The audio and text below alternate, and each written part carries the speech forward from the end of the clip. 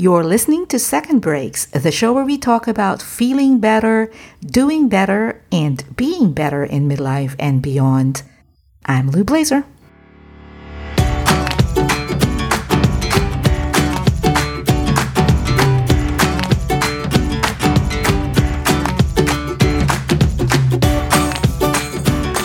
I am happily child-free, but I know many midlifers who are going through this dreaded empty nester time of life. I've heard from many friends who are experiencing a melange of emotions, from excitement to pride to sadness to feeling somewhat lost and empty when the kids leave the nest.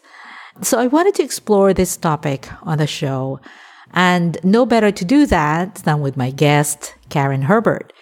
Karen is a certified professional well-being coach. She and her husband, Curtis, have kids. They have 3 young adult children, and they also have a consulting practice where they coach and help midlifers find the spark for their midlife renewal. Now, they also host a Facebook group called Getting Ready for Your Empty Nest, which is free and anybody can join. And in our conversation, Karen shared many insights and real experiences from this community. And so I'm sure that you're going to find all the things that we talked about very relatable. I myself tried very hard to channel my friends who are parents and going through this major life transition, and I think I did fine. So in this episode, we talked about the most important objective or goal parents should have, particularly as they guide their children to young adulthood, how to manage the many different emotions and feelings that you may be going through during this period, and how to best continue to be in your children's lives even as they leave the nest and go on their own. Okie dokie, let me step out of the way and I'll catch up with you at the end. We're going to be talking a lot about empty nesting, empty nesters, empty nesting in this conversation. And I'm so excited because this is actually the first time that I'm talking about this particular topic directly with someone who knows a lot about it. I've talked about it peripherally with other guests, but I'm excited to be talking with someone who knows a lot about this. Can you talk a little bit about, just for context, kind of like what you do with the community that you run? Yes. So more generally, I'm a transitions life coach. But what I found is that I just ended up mostly working with a lot of women who were in and around the empty nesting season and who had a lot of very similar, struggles and experiences. And so it's been very beautiful. We come together actually in small group communities to do coaching, and really it creates a lot of synergy and bond in the community. It's been very lovely. Awesome. And so you're going to be sharing some of the observations, some of the conversations that you're getting from the community today with us, right? That is awesome. So yes. One of the things that, just full disclosure, I don't have kids, but I have friends who are going through this this time of life where the kids are going off to college and they're becoming empty nesters, and I'm hearing all kinds of feelings that are coming up. And so I would imagine that becoming an empty nester, going through this process, brings up all kinds of feelings, and some are happy, some are sad, some are all kinds of stuff. And I was wondering if you wouldn't mind sharing some of the more common emotions or feelings that this experience generates in people, so that our listeners would not feel like they're alone, or that it's not perfectly normal, quote unquote, to be feeling what they're feeling. Yes. And as you've alluded to, it's kind of a big mixture. It's a melting pot of a lot of different emotions. And it takes some awareness and acceptance, I've noticed, to allow ourselves to experience those emotions and allow ourselves to have feel all the feels, as it were. And there's many common emotions. I mean, it is a major transition in life. So there is grief and loss. When anything comes to an end, there is a feeling of loss and there are things to grieve. And this is especially true because our kids are such a central part of our life and also of our identity. So there's a loss of experiences. We can feel a loss in the relationship because the relationship is shifting. We can feel a loss of who we are because that's been so central to who we've been and our role. So we can feel a little displaced, like we're not sure what our role is anymore. And all of that is changing. And of course, then there's just, the daily life that changes when a kid moves out of the house or goes to pursue a career or more schooling. There's just a lot of just daily things that shift and are losses for us. Just like your routine, basically, right? Exactly. Yeah. So many little parts of your routine shift that we aren't even conscious of until it happens. I've heard also someone I know talks a little bit about regrets. Like, I wish I had done this. I wish I had done that. Now I miss them. I haven't been able, those kinds of stuff, like a regret of lost opportunities. Have you heard that from your community? I'm so glad you asked this question. I'm so glad because this is what I found is that the women in the community that I've worked with thought it was just them. And the word that they tend to put on it is kind of this more general feeling of guilt. And it can encompass a lot of things like, oh, I didn't do such and such when I had a chance. And it's also like that we're looking back over our lives and our parenting journey. And it's kind of a time when things come up when we just feel like, oh, I wouldn't do that the same way. And so it's like we zero in on the things we wish we would have done differently. Or our kids are having struggles or they're not getting the outcomes or we're not sure if we agree with their choices and we have guilt around that. So it is a time when I think this kind of, guilt or regret surfaces for us as parents. And there are things we have to process through and let go of and release. And so one huge thing that we really emphasize in our programs is learning the skill of self-compassion and learning how to meet ourselves in that place of regret and guilt and having compassion for ourselves so that we can reinvest in those relationships in a positive and loving way. This is a funny question, but are there people who are actually happy about I can gain the space or whatever. I could turn their room into a craft. Are there actually people who are excited about it? And are they feeling guilty about feeling excited about Yes! it? Yes, it's so true.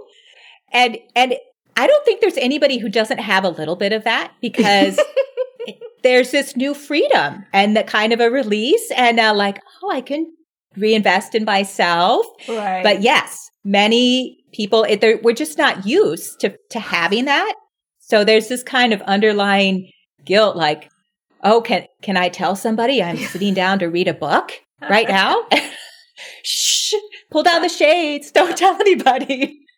Exactly. Especially, I think the more, and again, this is me looking in because I don't have this personal experience, but my sense is that the common quote unquote acceptable feeling is one of, sadness because you miss your kids. And so when you're feeling happy, you feel I shouldn't be saying that because I shouldn't be feeling happy that my kids have moved out. It's more quote unquote acceptable to say, I miss my kids. I wish they were still home. Right.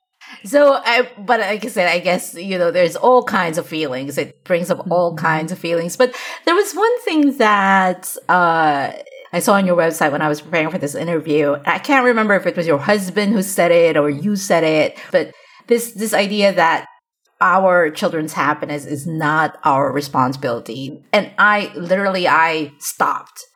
And again, saying it again, coming from the perspective of I am not a parent. So maybe if I was a parent, I would think differently. But the immediate response or the immediate reaction is that, but isn't it my responsibility, my kids' happiness? So can you talk a little bit about that? What does that mean when you say our children's happiness isn't our responsibility? I'm so glad you focused in on that topic. And to be honest, this was something that really came out of our work with women who are going through this transition. And we started to notice that it was very hard to release the responsibility around their kids' happiness. And it totally makes sense that we are invested in their happiness because really, I mean, we love them so deeply. And that's part of what love is to really want the good for another person in their life and the greatest good of happiness and joy and satisfaction and fulfillment. So we will never stop wanting that for our kids and supporting them in that and cheering them on and desiring that for them because it's part of our love for them that we want to see them in that place of happiness. And it can be actually a cause for a lot of empty nesting moms in terms of their own suffering and challenge is watching their kids go through struggles, sometimes very serious things, choices that we look at and we say, this will not make you happy. And we know that and we desire that for them. I think the difference is there's something about that next level of trying to take responsibility for their happiness that we simply cannot control someone else. We cannot control their choices. We cannot control their outcomes. We can't control their happiness as much as we might desire it for them. And there can be ways in which we want to cling to creating that happiness for them. And it's only something that they can do. Only they can create their own happiness. So in a way, wanting to take that on is not respecting the dignity of who they are because it's part of our own happiness that we're agents of our own happiness and that it's a part of our self-realization process that we take responsibility for our own happiness. It's part of thriving, actually. And so we can't take that from another person. And so there, in a sense, there is that boundary between how much we desire it for them. Understandably, we always will, and yet detaching from controlling or having responsibility for their life. And in fact, if we want to take too much responsibility, sometimes it can even have it can backfire and get in the way of loving the person where they're at and supporting them where they're at and allowing them in their own freedom to have their own journey, whatever that looks like. And it's going to include ups and downs and some not good stuff and some of their own suffering. And it is one of the hardest things as a parent to do is to watch that and very carefully question and discern what's my role here? How am I supposed to love in this situation for this person? And they're very unique questions. Oh my goodness. As I was listening to you, I'm trying to put myself in that situation. And if I am thinking about a friend or even a relative, and I'm saying to myself, okay, I'm not responsible for their happiness, I could totally see it. Like I could totally see being concerned for their well-being, but not feeling responsible for what's happening with them or feeling, their happiness. But the moment I try to imagine myself as a mom, I totally have a hard time because I'm like, but if, for example, let's say they're talking to you, they live away from you already at this point, and they're talking to you about some decisions that they're making in school or at work, and or you feel that it's not exactly the right sort of, that sort of option may not be the best option. And so of course you would say your point of view, I would imagine, but like, how do you if they choose a different thing anyway, and then they ended up feeling upset about it, like how do you go through that? It takes a lot of self-control. I'll tell you that. It takes a lot of self-control. But here's the interesting thing. So they have talked to a lot of young adults about, relating to their parents. Mm-hmm. And there's two things that come up over and over, two things that they just really hate from their parents. And here's the thing. I love that you're so resonating with, that experience of being a parent. And sometimes as a parent, it's really, really hard to step back and imagine the experience of being the young adult or even remembering being a young adult. It's been so long, and we have to reconnect to what that felt like and what we wanted at that time. And the two things that young adults really hate are, one, unsolicited advice. So advice they have not requested about, their decisions or whatever. And two, feeling judged by their parents. It's very hard for them to experience feeling judged. And if there's, moms of young people out there, they'll all know it doesn't mean you're expressing judgment, but they can experience judgment in many different ways and occasions. And so those are really, I think, two key things to be aware of when we're in those situations is waiting for the young adult to ask for our perspective. Or if we feel like we really have something to say, to ask permission. Are you open to some thoughts I have or suggestions or thoughts? And then to respect their yes or their no about receiving that advice from us. And I will say it goes a long way. If we ask permission and they say no or not right now, and we respect that, it just establishes so much trust and freedom in the relationship. And they're much more likely than to come to us when they really do want to hear what we have to say. So those are the two biggies is it's so hard not to give advice. And then just to be mindful of how the young adult is experiencing us and really try not to communicate judgment and instead just to communicate curiosity, asking questions, right? Responding, reflecting back, just really good listening skills, reflecting back what we're hearing and getting more information and being curious and asking what they think about other things. It provides this way for them to open up and sort of explore these questions that you want to ask them, but in a less threatening kind of way. Two things that I want to put a pin on what you just said, Karen. One is that being aware that you as a parent may not be expressing judgment, but that the other our kids, our children, may be feeling the judgment. It doesn't have to be spoken words. It could be maybe your facial expression or maybe the way that you're behaving. Judgment comes across in many different forms. That just because you're holding your tongue, that doesn't mean that they're not feeling the judge. It's so true. And they know us so well. They know. They know us so well, yes. Oh, her eye was ticking. She's not happy with me. Yes, yeah.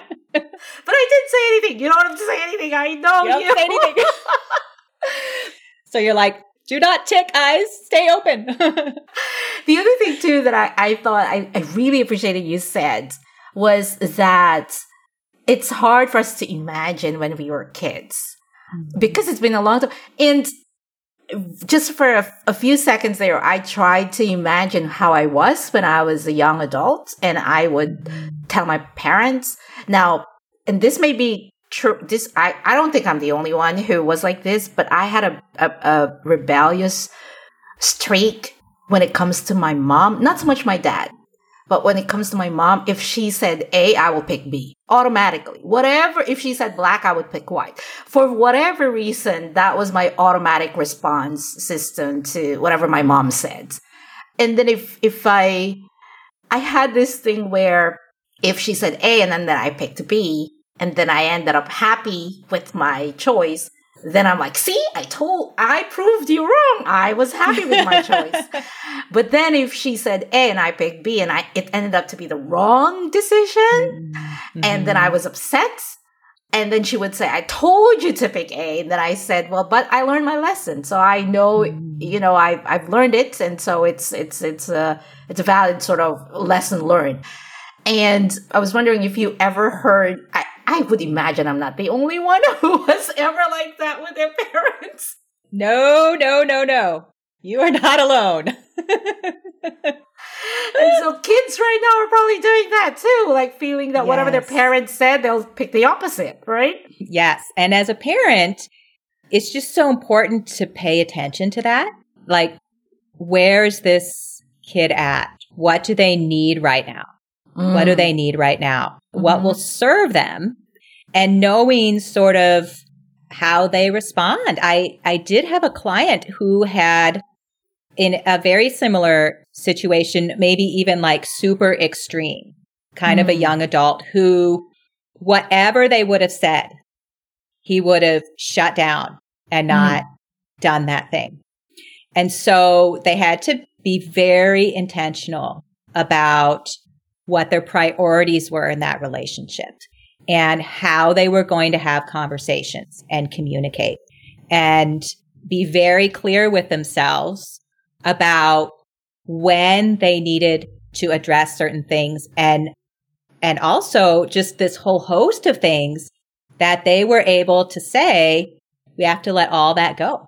That's just the way this individual is. That's how they learn and grow. Is to make their own way. And it's not going to be any way like our other kids will do or his peers. I mean, this is like a beat my own drum kind of kid. Right. And the thing is, it's very easy to have a difficult conflict-oriented relationship when you're trying to relate to a kid, either a kid who's like that personality-wise or who's just in a situation. And so I wish I could remember the book that has this sentence in it, but I just think it's so helpful when we're dealing with our young adults because sometimes we have these mixtures of goals, right? We want to see certain outcomes for them. We have goals for them, right? But the sentence was, your goal with your young adult is to have a healthy, loving adult relationship, a healthy, loving adult relationship. So that relationship is your priority, regardless of their choices or their outcomes. That's our goal. And that is just, I think, such a helpful perspective to orient ourselves around because we have lots of goals around outcomes for our kids. And our main goal is that healthy adult relationship. We're going to get back to the interview shortly. I just wanted to briefly mention that this podcast is made possible by Midlife Cues. The Midlife Cues is a weekly digital publication for midlifers who are keen on making the most of their midlife. Every Sunday, we explore topics that help us live a joyful midlife. We talk about health and well-being. We talk about midlife mindset, one of the most important foundational things that we really need to master. We examine what growing bolder in our middle years mean for each of us individually. And we explore how we redefine success at work and in life.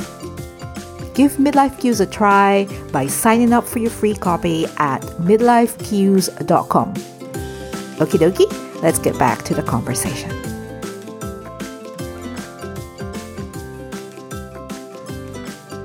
I really like that. I think that puts things in perspective. Like at the end of the day, what is the most important thing? And the most important thing is that I have a healthy, loving relationship with my kid. I love that. there's this other thing too that I hear where parents who tend to put a lot of pressure on their kids to excel in their choice of college or whatever, like what they're going to do in life, in, life choices. And that it's about, I know my kid can't, I expect a lot from him or her because I know she's got a lot of potential. And I feel like it's my job to push her because she's got a lot of potential and she's not seeing it. And then of course it creates this conflict between the two of them. And so what might you say about that sort of situation where the parent is saying, I see my kid's got a lot of potential and she's not, living up to her potential? That is such an interesting question. And actually, I have to think about it because my natural parenting style is much more laid back. And in fact, one of my kids recently said to me, Mom, I think it really, you're very merciful and understanding with my choices, but sometimes it would help me if you just pushed me a little more. I think it actually would help me. So I have some weaknesses in the other extreme. Right. Parenting style. But I think the question the word that stood out to me as you asked that question was potential.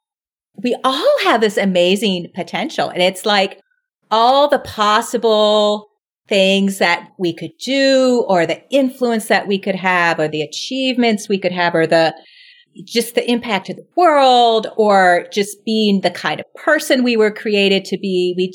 We just, as parents, we see all those beautiful things in our kids. It's true. And I think we can forget that because the kids are sort of at the end of their phase with us, we think, well, now they're grown up and they are going to go out and do their thing. But really, they're at the beginning of their life. They have this enormous journey ahead, and it's their own journey. And there's a lot of room for them to explore areas of potential and get feedback. And they still want to know, like most kids in college, honestly, they're not really sure who they are or what they want to do. And there's this ongoing exploration, really throughout, for sure, their 20s. Who am I? What's my thing? Where do I thrive? What do my relationships look like? So they really still are at the beginning of exploring their own potential. Mm-hmm. And sometimes I think as parents, we get ahead of ourselves because to us, it's oh now. My gosh, it's now, it's the end. I only have 6 months to help this kid. Then I'm throwing them out there. Oh no. Right. Exactly. It's like they're going to go to college and then that's it. And I have to tell them everything now. Yes, exactly. I know.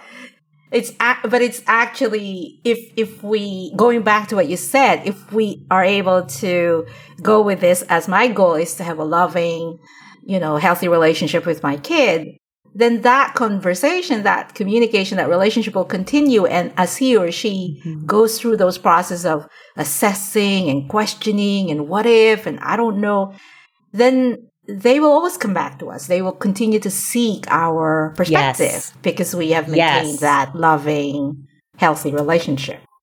You are much more likely to have influence and support. Yes. As opposed to pounding them over the head now. Yes, exactly. It's true. Oh my goodness. All right. So let's turn the tables a little bit, Karen, and talk about this identity crisis thing that's happening. What I hear with some of my empty nester friends, who am I now? They don't need me anymore. I've been a mom, especially I've noticed this with my friends who were full-time moms, who have, to use the words, devoted their entire lives to their kids, to, bringing up their kids. And now they feel like they're no longer needed, or who are they now? So what do people, how do people go through that? And sort of what's the way through that, feeling of emptiness? Yes, that is a great question. And you're right on. There can be a lot of, kind of identity crisis, purpose crisis, yes, role crisis, because this central thing is changing so much. And the first thing I like to say is this really is a major transition in life. And obviously everyone will experience it in different ways. But one of the really surprising things about major transitions is they kind of take a long time. And in fact, the research shows major transitions last for 3 to 5 years. That's true. The process of transitioning. So one thing I think that happens is we experience this, oh my gosh, I have this major loss. And then somehow in our brain, it's like, well, I gotta fill this. I gotta put something there. I have to fill my time. I have to find something to do. I have to move on. And we have this expectation that it's going to happen in 6 months or even 12 months, that we can have this major reorientation in some really short period of time. And it's just not reality, that there's a process we have to allow ourselves to go through. And it's going to be, like we were talking about earlier, some loss and some grieving intentionally as a phase of that process around who we were and what we did and where we found our purpose. And it's going to take a phase of kind of being in no man's land, trying to figure out, well, I have to reconnect with myself here. I need to process, with both process where I've been and what I've done. And then that question, which can be hard for many women, exactly in that space where you said, which is, what do I want moving forward? To reconnect with that and then to try to explore new things in an intentional way and move into something that's really aligned for us. But it can be a longer process than we expect and longer than we want sometimes. Have you observed that there is a difference in the way that men process their empty nester phase from women? And I asked that because a girlfriend of mine had told me that her husband couldn't, let me not put words into her mouth, but it's as if she felt like because her husband went to work every day and had a career, that she felt he didn't feel the loss as much as she was feeling it. Mm-hmm. So have you noticed that there's a gender difference? I've really noticed that. And they're just, one of the things that has been striking to me is just the experience of empty nesting can be so different between spouses, that they're just having very different responses and experiences around it. And so it can be hard to understand where the other is coming from. And I do think it's true when you've been investing, like if you're a dad, you've been investing in your work and in your family, and you have this big transition in your family, but this work still takes up so much of your life. It's understandable you would kind of experience different, especially in the day-to-day life that you're living. On the other hand, I just spoke with a couple, and the dad, and this was a couple who, is now a little older, but they had 7 kids. And the dad was sharing that when his youngest left, he had this 1.5 year long depression. And it was not quite depression, but it was kind of like a funk. And I think if he was the stay-at-home mom, it would have been more obvious to him why he was having the experience. But he was like, oh, well, I thought it was this work thing. And then I thought it was this family thing. And he just had no idea. And then finally had this revelation. Yes. Oh, it's because my youngest kid left. And I'm experiencing that I'm not the dad like I was before. And so that was kind of a role reversal a little bit. And it was very striking to me that I think dads who experience that probably don't have a framework or lens for figuring out what's going on. It's probably more common for women understand or at least know it's connected to the empty nesting. Oh, I like that insight that had he been, if he had been full-time dad, he'd have picked it up right away. But because he wasn't, he was not pointing fingers, but he was like, maybe it's this or maybe it's that before he finally zeroed in on what was causing it. The other thing that I liked about what you said is that, and tying it to what you said earlier about that this is a major life transition and that there is this urge in so many of us to like, fix it. Let's fix this thing, fill our lives with other things now. And so for other people, that is their automatic response mechanism to something like this. So a spouse who is all of a sudden getting busy with other things or pouring his or her time at work doesn't necessarily mean he or she is not feeling sad. It's that's how they are responding to the sadness. They're just like, okay, I'm just going to devote my time to work because I don't want to feel sad. That is a great point. That is a really great point. And I think it's very natural response. Yes. We just fill our lives because we don't want to, and then the other spouse might be going, well, why isn't she or he feeling as upset as I am? But they're just not seeing it because the other person is responding differently to so totally. And again, I don't know, because I think that to some degree, a death of a parent, for example, or a death in the family, it's almost as if it's obviously another life transition, right? That's a major event. And it is, I'm going to use a word, I don't know if this is a proper word to use, but it is acceptable to show the grief when you're grieving for, the death of a parent or something like that. Whereas if it's an empty nester, it's almost as if there's an expectation that, okay, well, your kid's been away for 6 months now or a year now. Get on with it. Or, it's, I don't know. So I like what you said, how you framed it, that this is a major life transition and we go through that emotions and grief and loss just as well, just the same. And it's not, we should accept that and not fight it and not feel inferior or feel guilty for feeling or those feel. Sometimes it's like we feel sad and then we feel bad that we feel sad. Do you know what I mean? Yes.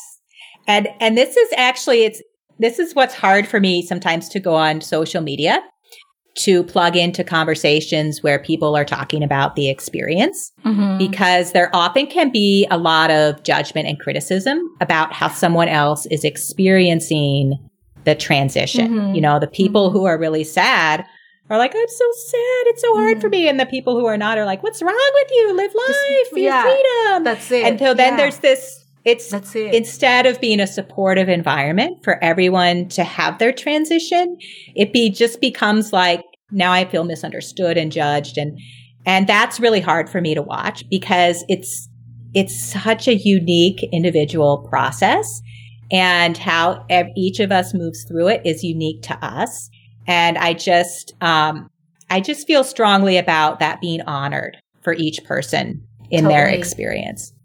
Well, then it's great then that there are communities that, people who are going through this can join or, like what is the best practice, if I could use that phrase, if someone is preparing for that phase in their life or is going through that, empty nesting sort of that, melting pot of emotions that we were talking about. What is the best way to go through that process? Is it joining a community, seeing a therapist? Like, what do you normally suggest that people go do? I do think that finding a community can be extremely helpful. I think sometimes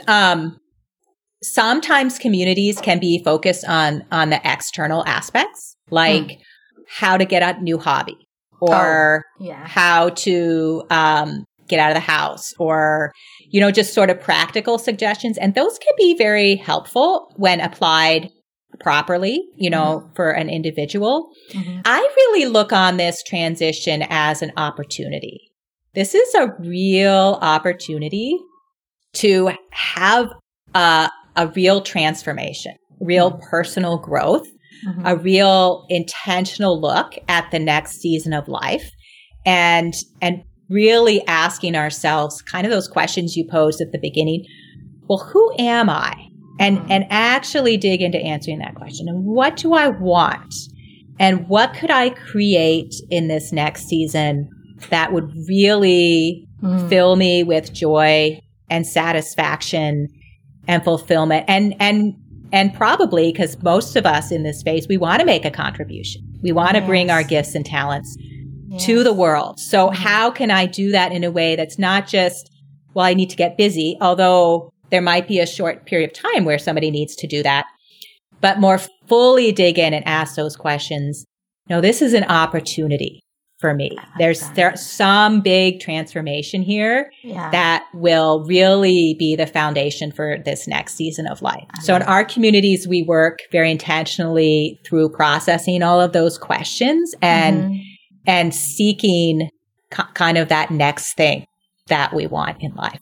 Yeah. So what I'm taking away from that, Karen, is not about filling your calendar all of a sudden with things that get you busy now, but taking this opportunity to reflect. I really like that, Karen. I appreciate that. Which is a good segue for you to talk a little bit about, I mean, I know we talked a little bit about in the beginning, but could you talk a little bit more about the work that you actually do? How do you do it? Who do you work with? And where can people find you online? Yes. Oh, I'd love to. Thank you. Currently, I work with women, both in one-to-one coaching and in our group coaching communities. And we do exactly what we've just been talking about, which is walk together through this transition and dig into these questions. And also, it's just this really beautiful season to, just let go of some of our old fears and grow in confidence and doing things that we never thought we could do and letting go of some of our limiting beliefs. So there's a lot of that happens in the community, as well as, relating to our young adults and what's going on with our spouse and looking ahead. So we really like it to be kind of a transition incubator kind of for people I like that. To walk through with one another. And so in both the group and the one-to-one capacity. Yeah. Is the group, is it like a Facebook group that people can join, or they have to be part of a program, or how do people find you and your community?